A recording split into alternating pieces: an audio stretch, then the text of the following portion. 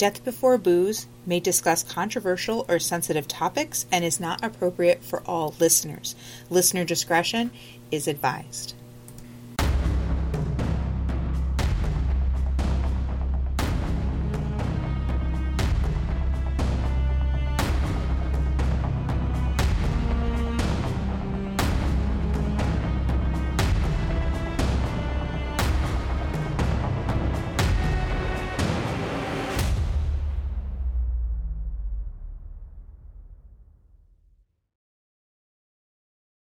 All right, here we go. Episode 6. Number 6. We're on 6. We made it to 6. You made it to 6. We made it to 6. I think we're here. Wherever here could be. We got this. We're in this for the long haul. Yep. So forever. Okay, what are we talking about today? Because it's your hubby's pick. It is. Well, first of all, I'm Jen. Oh my God, I'm so sorry. Yeah, hi, I'm Sam. Ah, shit, I forgot again. It's fine. Like, literally, at this point, if people don't know who we are and they're listening to our... Welcome to this new podcast. We are only on episode 6, and we still cannot get our shit together. Thanks. No. Oh, shit. We have notes. This is Death Before Booze. Let's put that in there, too. It's fine. It's fine. Details. Yes, today is Dave's pick, and literally... He talked to me about something in particular. It's like, this is a mystery, and he was like kind of bizarre, kind of a little creepy. So I believe we decided What Happens at the Lake. Yes. Is the title of this episode. Yeah. The ... because it doesn't always stay at the lake. Exactly. So I am going to be telling you the mystery of Lake Lanier in Georgia. So this week I actually, because it's a mystery, I feel like it fits more into the Team Booze.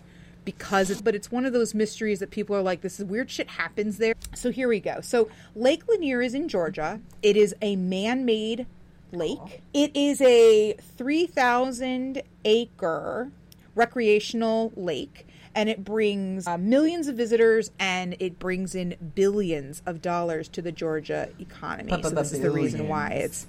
Yeah, so it's the B. So the mystery involves the deaths and disappearances around the area. And in order to create the lake in the 1950s, they had to flood a town. So that's where the history comes in, and that's where I kind of talk about that town. Because there's technically like the lost city of Atlantis, where it's like underneath the water. Like, so there's like a town underneath it. If you go like swimming and diving, you'll see like houses. That's kind of what we're going to get to, but it's just weird. So now some people think because the history is tainted of the town, that's where it's cursed. But again, we start off with in 1830, the Cherokee tribe owned it. Of course, we all know how this is going to go, because usually whenever it starts off with a Native American burial ground or any of those things, you know how it goes. It's fucked. Yeah, sounds about right. Well, this one doesn't turn into a burial ground. Okay. This one is... It was owned, not much better though. It was owned by the Cherokee tribe. The U.S. government came in and was like, hey, get out. And they pushed them southeast, and that's where it kind of got into the Trail of Tears. Oh, no. Yeah. So they had a town, they established their own little place, and good old America was like... Yep. And that's that's 1830s, because this town, there is a town that existed after, because of course the U.S. government came in and was like, we own this now. Okay. So it's our town. So we take over. Okay. This is before it became a lake. Oh, okay. All right. Okay. I'm back. We're good. So in the late 1800s and the early 1900s, the town was called Oscarville. And Oscarville was a small agricultural town. And it was said to have a population that was mostly black individuals, so mostly African American. Okay. Also, this all starts as a horror show for this town in 1912. Okay, there were 2 cases. The first one is 2 men were accused by a white woman of rape and burglary. I know I hate saying... Yeah. I don't know what else to say. Grape? Grape? I don't know. So... She accused these 2 guys. They went to the jail as like a holding type of cell. So a white mob, of course, rioted outside the jail. Awesome. Yeah. The guys were inside the jail anyway, but they were outside. It's, again, To Kill a Mockingbird vibes. I was just going to say Atticus didn't show up and say, hey, yo, let's cut this shit out. somebody did show up, and it was a black preacher. Okay. Who suggested that perhaps this was a consensual relationship. Not and back people did not then. want to hear and people did not want to hear that. So the preacher was beaten, not to death, but he was like, basically the mob was like, how dare you say that that's such a horrible thing? We don't do interracial couples in this time frame. And Georgia. Well, both men were convicted of this crime, and they were both hanged. Wow, never would have guessed. Yeah. Right? Who would have known? Now, same year, okay, different case. A young 18-year-old May Crow, I believe her name was found dead and presumed raped in the woods. All right, so that's in 1912 they knew case. these things. Okay. Yeah, that's also presumed. Okay. So again, Alleged. listeners presumed. Alleged. Presumed. Yes. So once again, the white mob just loves to come out for these things. Dust it off the pitchforks. Bring them back out. Yep. So this guy got a little bit worse. So they didn't know if this guy was again, you just kind of go, that guy looks suspicious. And okay, back then everybody just went, okay, fine, mob mentality. So they assumed and accused another black male who was shot, beaten to death, and then they hung him from a telephone pole. So they shot him, but he didn't die. So they beat him to death. They beat him to death, and then they just hanged him from the telephone pole as if to be like, oh, blah, blah, blah. And it's like, come on Very now. Dracula. Like, it's, it just sucks because, like, you're like, go away. Here's your lesson. Stop. African Americans of the time, don't fuck with the white people. And they probably didn't fuck with the white people to begin with. No, that's the thing. What It was assholes. alleged. They don't even know. Yeah. So, these events, and it doesn't stop. Okay, because this is where it gets bad. So, it gets worse. It's already bad, but yeah. So, after these events, and white supremacists of the time were very angry with the black people in the town of Oscarville. So, they threatened them. Leave them the fuck alone. It's kind of like the first coup that we ever had in like 1890 in the South. It's very similar vibes to that. And the only reason I know that is because I teach American literature. So, they threatened and harassed the people in the town and then eventually chased people out, but not before killing people, burning down buildings, burning a church down with people in it that were going there for, like, sanctuary. Why? What the I can't. It just, this made me so angry. I can't. Like, I hate people. I can't. Like, a fucking church? Like, Jesus' house, okay? Yeah. Isn't that like 90% of the reason why like white people back then were such dicks? Like, am I wrong? And still are. Are you going to tell me I'm wrong right now? Because I don't think I am. No. I mean, no. It's oh my god. But that's always like the holy ground for like demons and stuff. That's just a dick move to just people are in there. You're going to burn it down. Good. So 1,000 survivors fled the city and went elsewhere after that, but only 1,000 people got out of that city, even though it was a small town. But still, people go in, chase people out again. I'm angry. Okay. Yeah. So that happened in 1912. So between the Native Americans getting pushed out and then between this thing happening, I get the suspicion already the town doesn't have good vibes. Yeah. So in the 1950s, they decided they needed to make a lake in order to get the water flow going, and because again, they're not near the coastline, so they were like, go Sundays after church. I get it. And they needed to create a lake to have a source of hydroelectric power in the Atlantic area. So, like, Oh, so there's a real reason, not just not just we just feel like flooding the thing. Yeah. So.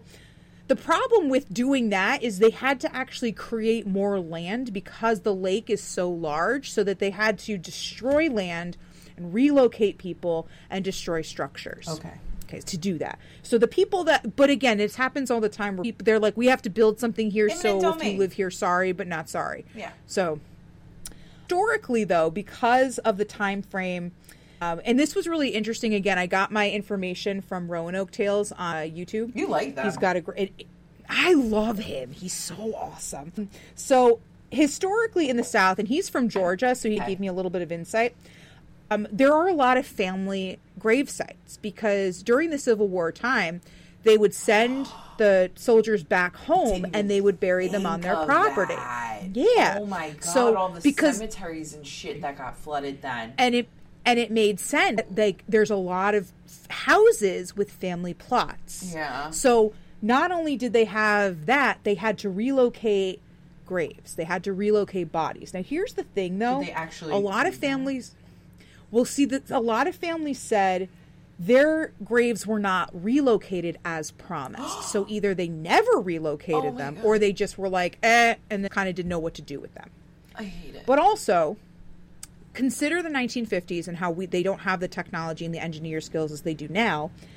There were probably a lot of corners that were cut because people were like, we need this hydroelectric thing. We need water power. So there are a lot of buildings that were never removed. There are, again, grave sites that were never dug up and relocated. So there's structures, like full structures, that they just were like, whatevs, and then just had the water. In fact, in 2007, there was a bad drought. So the lake, again, of course, goes down.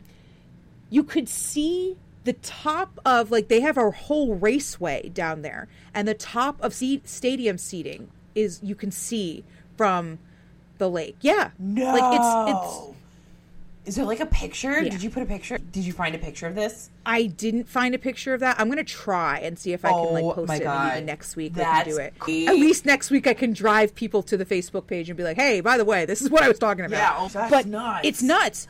Now, given it's still 200 feet deep, that lake, but the fact that there was that big of a drought, that the top of stadium seating was seen, like, that's crazy. That is nuts. There's stuff down there that was never like done. It did take a while, of course, for the lake to be filled, but once it went right over everything. Again, it wasn't properly done, which big surprise. Hold on, I'm surprised.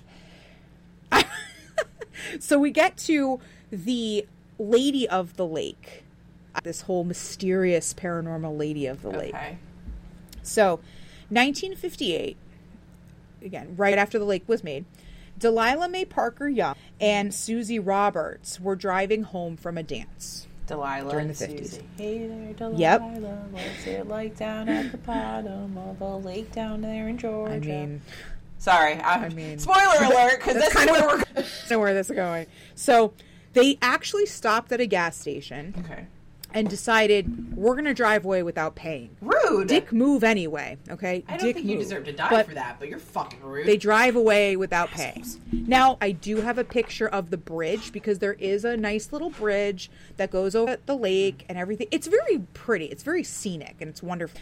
So they drive over the bridge, but inadvertently drive off of the bridge. How'd they fuck that up? How do you fuck that up? There's a bridge and you stay on it. Just drive straight. It could have been during a time when it was icy. Maybe it was raining. Okay. Who freaking knows? But there was no, like, you know, the modern day bridges that have the sides. So there were no your car's sides? Gonna actually... Oh, my God. I guess insurance wasn't... But that's the 50s. Like, they should have had insurance. It was stuff. a thing. You should sue like you but do still. now. Yeah. So the two of them, again, the car went in there. They never resurfaced again. Okay. A year later, a decomposed body surfaced, but they were not able to identify whom this belonged to. We have a floater. Yes. So, I don't like it. In 1990, the 1950 sedan was recovered from the lake with Susie's decomposed body in the car. Oh my God, imagine the smell. I don't like it. I don't like it at all. How? Why? Oh my God. Oh my God. Oh my God. Oh my God. Yeah. I didn't even really think about that. I just kind of went, oh. So we found this old 50s car with fucking skeleton and like fish and like I don't like it. You think the Meadowlands smell bad? Come smell this. So based on identifying the car and knowing it was Susie's body, they kind of process of elimination were like, all right, this has got to be Delilah's that came up in 1958. Now, before the car and the body were discovered in the car, people used to see a lady near the lake, near the bridge, so right around that area, in a blue dress, just wandering around. Okay. And they would say this was the lady of the lake, because it's not like she was real. She was just this figure, like the lady in white, like an apparition. Type of thing. Got it. Yes. Okay. So now again, it was said that they would see her usually at night around that time. Like, so that's usually when ghosts come out. Which again, I don't know why it's night versus. I don't know. I'm just. You want to know what the real reason is? A lot of times, it's easier to debunk at night what you're seeing, because if you figure during the day you have the sun, you have light, you have shadows, you have movement, you have all this stuff. At night, because it's already dark, there like the shadow side of things is easier to decipher. So that's a lot of times why investigators, paranormal stuff, they'll go at night, because it just takes out that light and shadow and like playing with your eyes and all that. It just removes that does make sense. That factor. That does make sense. Sorry. Fun little fact. So they would see this lady dressed in blue wandering around near the bridge. Poor thing. And they would say if you didn't pay attention while you were in the lake, that she would snatch you and drag you under, never to be seen again. Oh, God. Then the car and the body was found, and she kind of disappeared. Oh, that's good. Almost kind of implying that she's like, look for me. Yeah, like they found like, me. that's kind of what I thought. Progressed. Oh, I like that part. I mean, that's kind of what I thought. Yeah. It's kind of creepy when you're like, oh, like was there still, or had it decomposed? Do you think? I think it decomposed. I think the like everything decomposed because the water's not kind to things. No. So now the years that follow, this lake is very weird. So from the 90s still we're talking. Okay. Yes. So years to follow, things have happened on or around the lake area, and it just seems odd. So fact, since 1994, at least 200 people have died at this lake. Died at in the lake? Yes. Like there's been either in or around, but there's people drowned and had some kind of death. 200 in that people. lake. Holy shit. Okay. At least 200. Oh my God. Ugh, I'm not going there. Now, there were 27 people who were never recovered. So they went into the lake and never came back out. Like to this day, like they have not found that? Yes. Nope. Not they going have there. Not found them. Nope. So after these people, and they disappeared, and their friends, of course, were like, hey, we're looking for them. They went into the water. We can't find them. They dredged the lake, and they brought dive teams in, and they just could not find 27 people. Like it. Now, this is from 1994. So, like, and this is almost I'm gonna 20 throw, years. That's 10 people, at least 10 people a year. And I'm going to throw, like, some crazy facts at you about the past 3 years.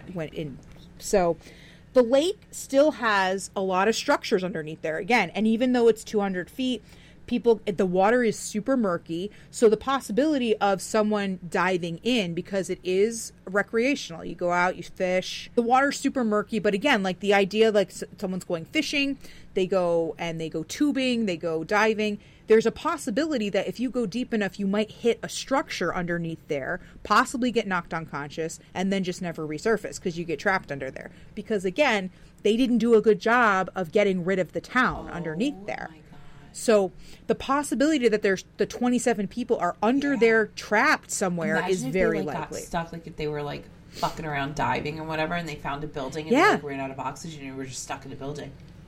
Yeah. It's crazy.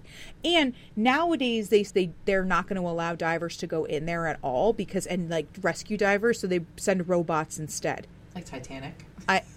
Yeah. Oh God. Oh. We should cover that. I'm covering that one day. I fucking love everything. And you said all this started in 1912 with all the things. That's when the Titanic went down in 1912. April 14th. So that's when that crazy, again, the cursed idea of the town came in, and now years later we're getting all this shit. So as of the past 3 years, 2020, 7 people drowned. Did they blame COVID? 2020, it could be. 2021, 4 people drowned. Holy shit. 2022, 6 people drowned. This year, 6 people died so far and counting. We're only in because there are October. people. Yeah. Well, there are people from like August that they haven't added to the count yet. So it's insane. There's someone who drowned in July and then someone who drowned in August. Like it's so what is going crazy. on there? There's been a petition that's people throw around because apparently Usher's ex-wife, Tamika Foster, Okay. her son passed away, drowned in this lake while tubing. So she's been throwing around this petition to be like, close this shit down until we can get safety measures in place. Well, like, what let's do that. safety measures are you going to do? I guess destroy the buildings underneath like you were supposed to the first time. But like... Oh my God, that's It's crazy. insane. So May 2023, the petition's still kind of going around. They got a ton of signatures, but it's still open. They're thinking that maybe we should close it for recreational purposes until we figure out what the hell's going on here to cause so many things. So I'm going to give you the last 2 this year. Okay, I'm ready. All right. So July 27th, Okay. Thomas Milner died of possible electrocution. Was he like by the boats? Like in the where the boats are? Technically, because after he drowned and he kind of had that whole electrocution, a family friend went in to get him, but felt like a sharp shock sensation in the water. So he went over and turned off the power Yes. box that was near the dock. Yes. So, because there's that boat lift and there's the That's boat why I lift was and saying, it's was he by the electronic, boats so he had to, over there? Because there's shit like that.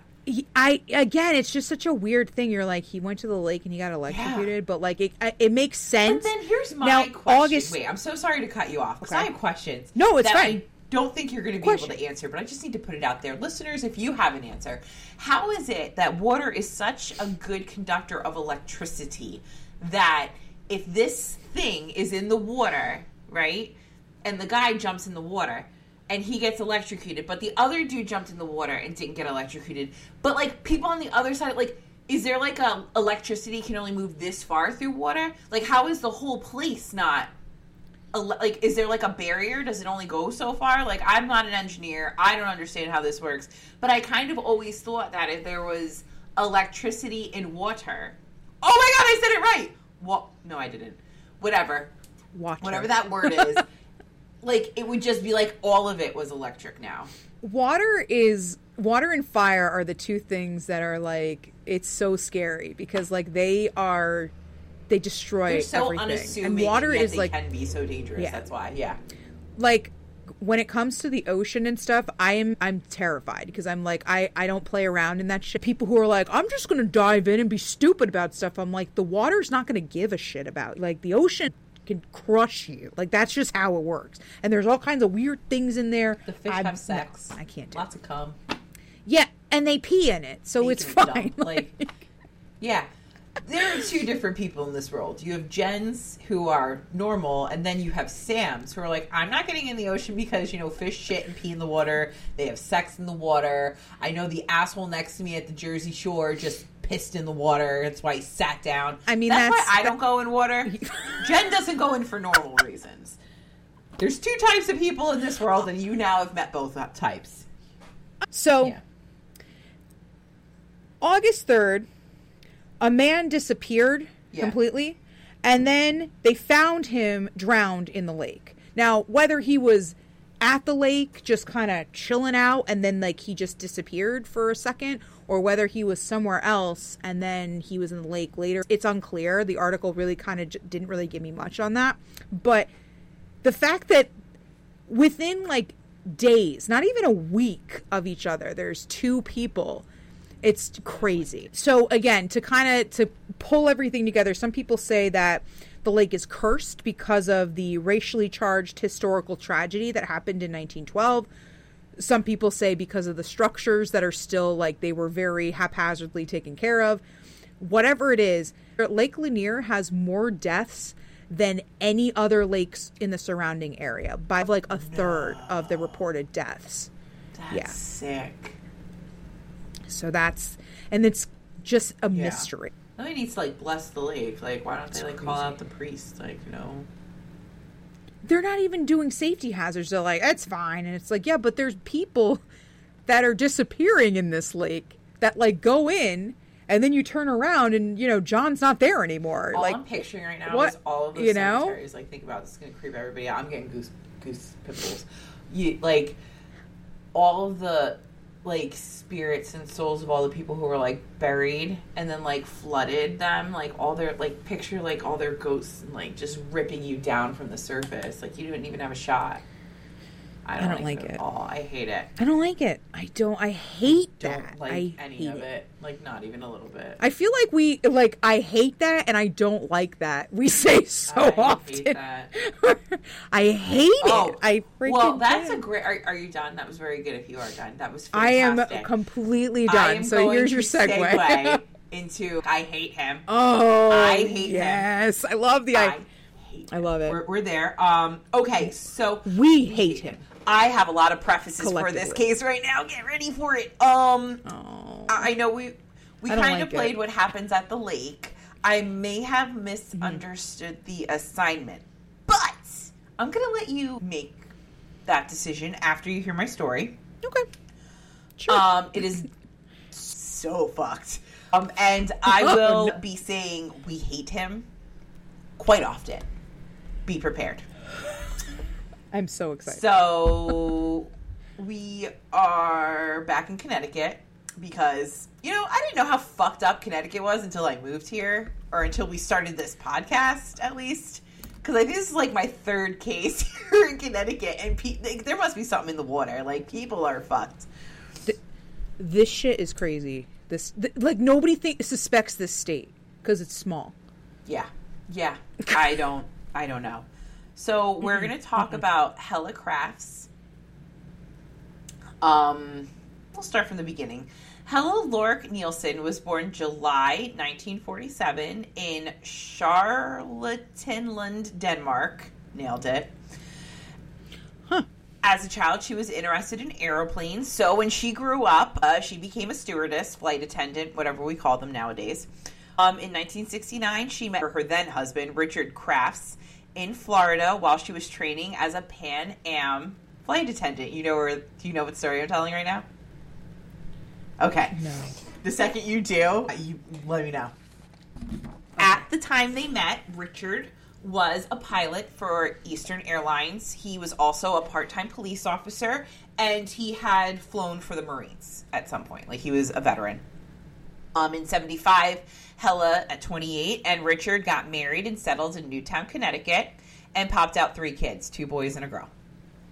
In 84, Richard was diagnosed with late-stage cancer and was given very low survival rate. No, don't do that. We don't like him. We don't like him. We hate him. That's right. We hate him. I'm sorry. Don't pouty face. Fuck him. We don't like him. I really don't want anybody to get cancer. That was really mean, but I still don't like him.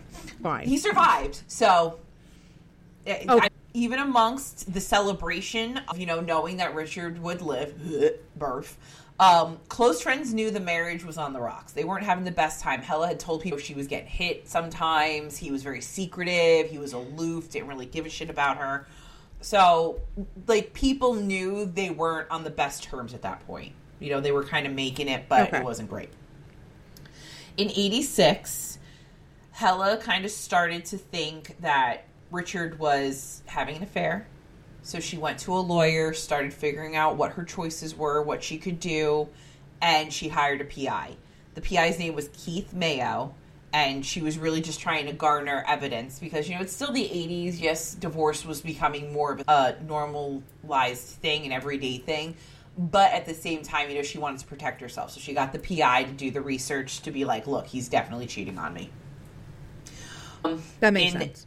Later that year in October, she officially filed for divorce, but she made a point to tell her lawyer and a few friends, if something happens to me, it wasn't an accident. Oh, I don't like when that happens. Yeah. I don't like when people say it. I hate it. I can't. So, between that time and November 18th, which I'm getting to, she confronted Richard and said, I think you're having an affair. This is what's going on. I want a divorce. And he tried to turn the tables and was like, my cancer came back. Oh. Yeah. You can't divorce me. My cancer came back. So she called the doctor because she's fucking smart and is like, his cancer's back? And he went, no, he's fine. Perfect bill of health. Beautiful man. He's fine. Nothing's wrong with him. So she went, fuck you.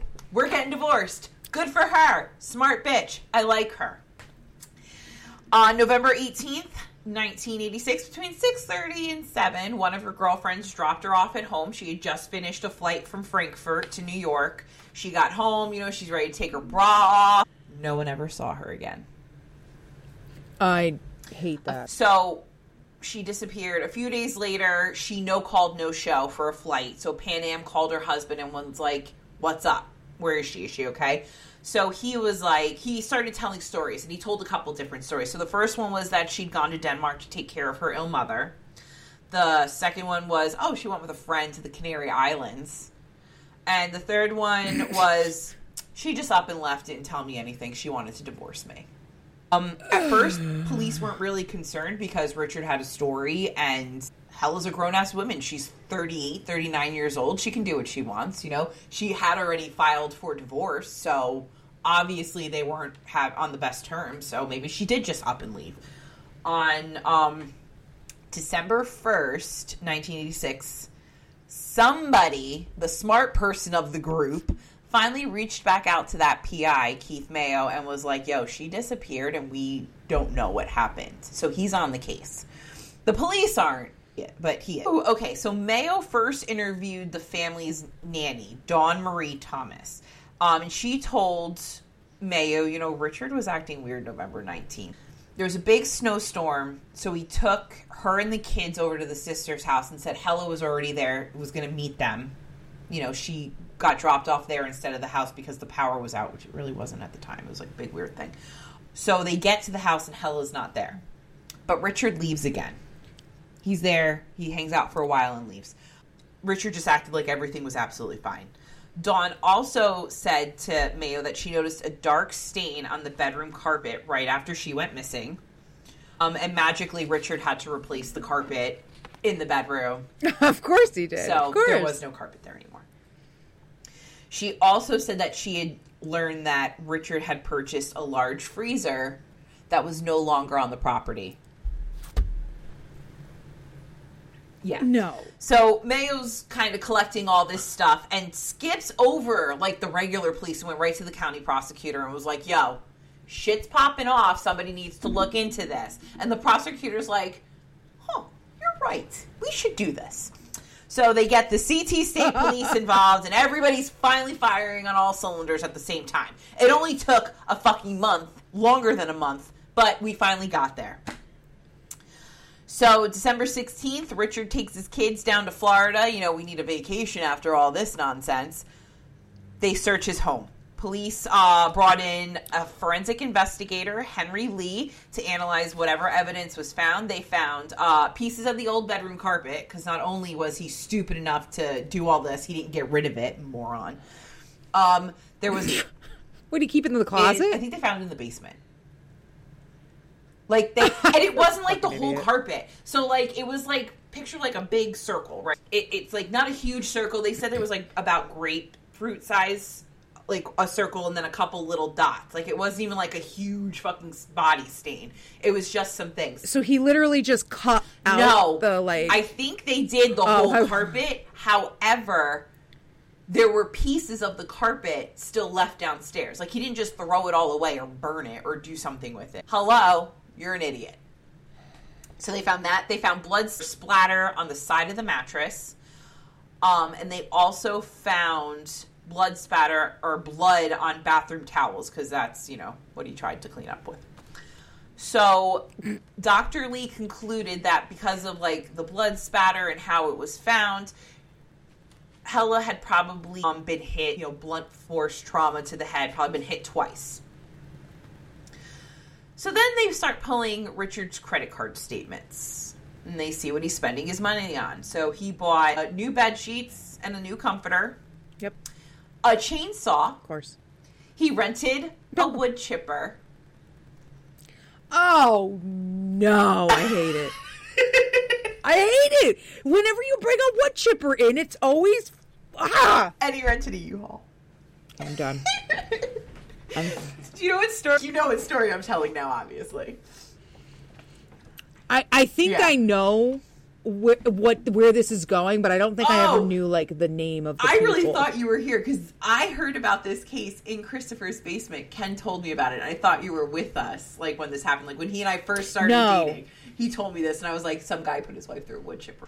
All right. Shortly after they found all this, and the cops are still investigating, like, all this is going on, a snowplow driver, Joseph Hines, came forward and reported that while plowing snow by Southington, by Lake Zora, he saw that there was like a rented truck with a wood chipper at the edge of the lake around 3 a.m. and saw something getting put into the lake with the wood chipper. So there's a truck with a wood chipper and stuff going into a lake. Here's my lake. I had a lake. No, it makes sense. I see the lake. I did it. Okay. I see it. I found the lake. It's right here. It all connects. So Hines took authorities to Lake Zor to show them exactly where he saw the wood chipper and the truck and all that. They found wood chips, an envelope with Helle's name on it, strands of blonde hair, small bone fragments, blue fibers, a piece of metal, a pink painted toenail, and O-type blood. So they brought divers in. They started to look in the lake. They found a chainsaw with the serial number scratched off, with hair and fibers still stuck in the teeth. They matched all that. It all matched our girlfriend, Helle. The crown of a tooth, human tissue, more hair, more blood, more everything. So police were able to figure out the serial number because this idiot couldn't even scratch it off well enough. And wait, it gets better. He filled out the warranty card that you send back to the manufacturer with... Yeah, no, fucking bright. This guy is, he's on it. Fucking Richard. You know what? I hope he got his warranty money, though. Richard. I hope he got it. He's Richard and he's a fucking Richard. So, yeah, he sent the warranty card in. That's how they matched up that was definitely his chainsaw. Like, that was how they figured it out. Like, you fucking idiot. I just keep thinking, like, he just takes this chainsaw and just, like, hurls it right into the lake. Basically, like, that's what he did. Like, he's just like, fuck it. Like, oh my God. So with all of this, they go back to the house again. They try and find evidence. Like, they want to find Helle's hair for DNA. They found that she had the nail polish, and the nail polish color matched the toenail. I wrote Lake Zor from here on in, like, almost every bullet, because I was like, this is the lake. I got it to a lake. I see the lake, okay, though. Good. I got it. I thought I was reaching. So from there, they also got Helle's dental records and realized that the tooth that they found matched. And the little piece of metal that they found was actually from another filling in her mouth. I hate it. So the police, Dr. Lee, whoever it was, got the same exact wood chipper that this guy used, that Richard had used, and they, like, were still finding, like, pieces and blood, and there was traces in there. But they also, like, just to hit the nail on the head, they took a pig carcass, they froze it, and they put it through the machine, and there was a very specific signature groove. So when all the bone fragments were coming out, they had the same, like, cuts and grooves and scratches in them as the bone fragments that they had found that were, Helle's. They also got the U-Haul. They tested it, and they found tissue samples that proved human remains were in the back of that. He didn't even clean the U-Haul when he gave it back? He's a fucking idiot. He sent in the manufacturer warranty card. You know what, though? Thank God the criminals are stupid. Because, like, fucking... If you're dumb enough to do shit like this, be smart enough not to get caught. Or just keep being dumb so we know how fucking dumb you are. Right. Or you could not do it. That would be the best thing to do. You're absolutely right. Just don't do it. That'd be best. They never found the freezer. Is it at the bottom of the lake? They didn't find it, so I don't know. Maybe he threw the freezer in the lake. Smart enough, he would have put the fucking chainsaw in the freezer in the lake. Oh my god, it would have been like one of those like Russian nesting dolls of murder. Yeah, like what's opening? Oh my god. And also, they never found like a body or big pieces of a body. Like they never found a hand or a foot. Not. They only found like tissue. I think altogether it was like less than 3 ounces of actual tissue matter. Like it was just gone. Teeth. They found like a tooth or a couple teeth, some bone fragments, stuff like that. So on January 5th, 1987, Richard was back from vacation, and they brought him in for questioning. And just to throw this out there, normally when you arrest somebody or somebody died, like you do this and you like say, hey, there's been a murder, you need a body. You know, they really didn't have a body. So they brought in a forensic dentist, and this is how they were able to get him for murder without having a body, because they checked her dental records and, you know, all of that matched up. So then on January 13th, 1987, Connecticut coroner put out Helle's death certificate. Another thing that you really can't do without a body, but because of the dentist, right, they were able to do this. So because they put through the death certificate, they could charge him with murder. Oh, okay. Because there are cases that you can try somebody without a body, but you just have to prove that there was a murder. So this was the first one in Connecticut. This is the first murder case where they were able to try and do all this without a body because of the forensic dentist. Without a body. I mean, you got pieces of the body, so I guess... Less than 3 ounces, though. This is what I'm saying. Like, they don't have a body. They have traces of a body. Yeah. Okay. So, something else really cool happened on January 13th. Richard was arrested. And he was held on bail for $750,000. The murder trial was set for May 1988. Because of the media circus of this case, they had to try him in New London. The prosecution claimed motive was he didn't want to get divorced. Cool, so let's fucking kill her, because that makes it so much better. I don't want to divorce my wife. I'll just fucking murder her. What an asshole. Don't like him. And I mean, what do you tell your kids? Like, oh yeah, mom just ran away. Like, whatever. We go on vacation without her. How do you hang out with your kids after that? And like, I just can't get that. I just can't. We hate him, so that's fine. We hate him. The prosecution brought in the dealer who sold Richard the freezer, who testified that Richard would not give his name or address, would only pay cash, and insisted on picking up the freezer himself. Yeah, that's not a good sign. I'm seeing red flags. Dawn, the nanny, was also brought in to testify, and she said that she had heard them fighting on November 14th, so this is a few days before she disappeared, and that was probably when she told him that she wanted the divorce. So this is a quote from one of my sources that I totally should have wrote down, but it will be on our website, so make sure you go check out our website at deathbeforebooze.com, and you can see all of our stuff for blogs. Okay, so according to prosecutors, on the night of her disappearance, Helle put the children to bed around 8 before changing into her nightshirt, which matched the blue fibers on the riverbank, and checking the mail. Once in her room, Richard struck her head twice with a police flashlight, because, you know, he was a part-time cop, before wrapping her body in the bed sheets and stuffing her into the freezer that he kept in the garage to freeze her body. He returned to the bedroom to try and clean up the blood stain on the carpet using the bathroom towels. After dropping off Dawn and the children at his sister's house, Richard returned home, where he took Helle's body out of the freezer, it had been frozen, and transported it via U-Haul, where he dismembered her with a chainsaw, ran the pieces through the wood chipper. As the body was frozen, there was no blood spatter. Afterward, he took apart the chainsaw and threw it into the lake. Richard took the stand in his defense. Of course he did. Oh, fuck that. I'm surprised he didn't try to defend himself, because that's how idiots do it. Yeah, I think that's the only step he missed in the playbook, was defending himself.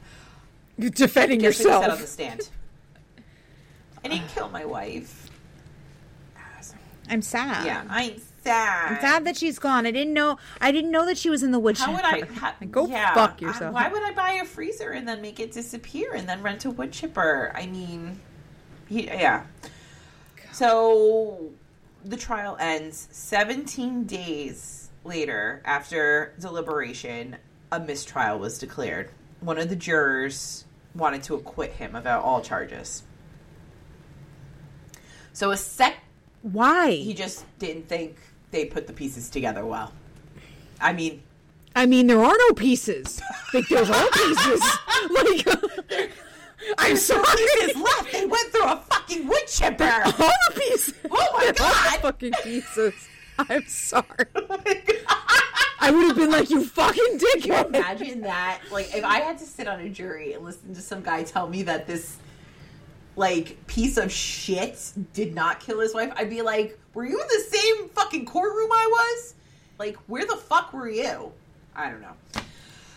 There was, however, a second trial in Norwalk on November 21st, 1989, and after 8 hours of deliberation, he was found guilty and sentenced to 50 years in prison, where he would be eligible for parole in 2022.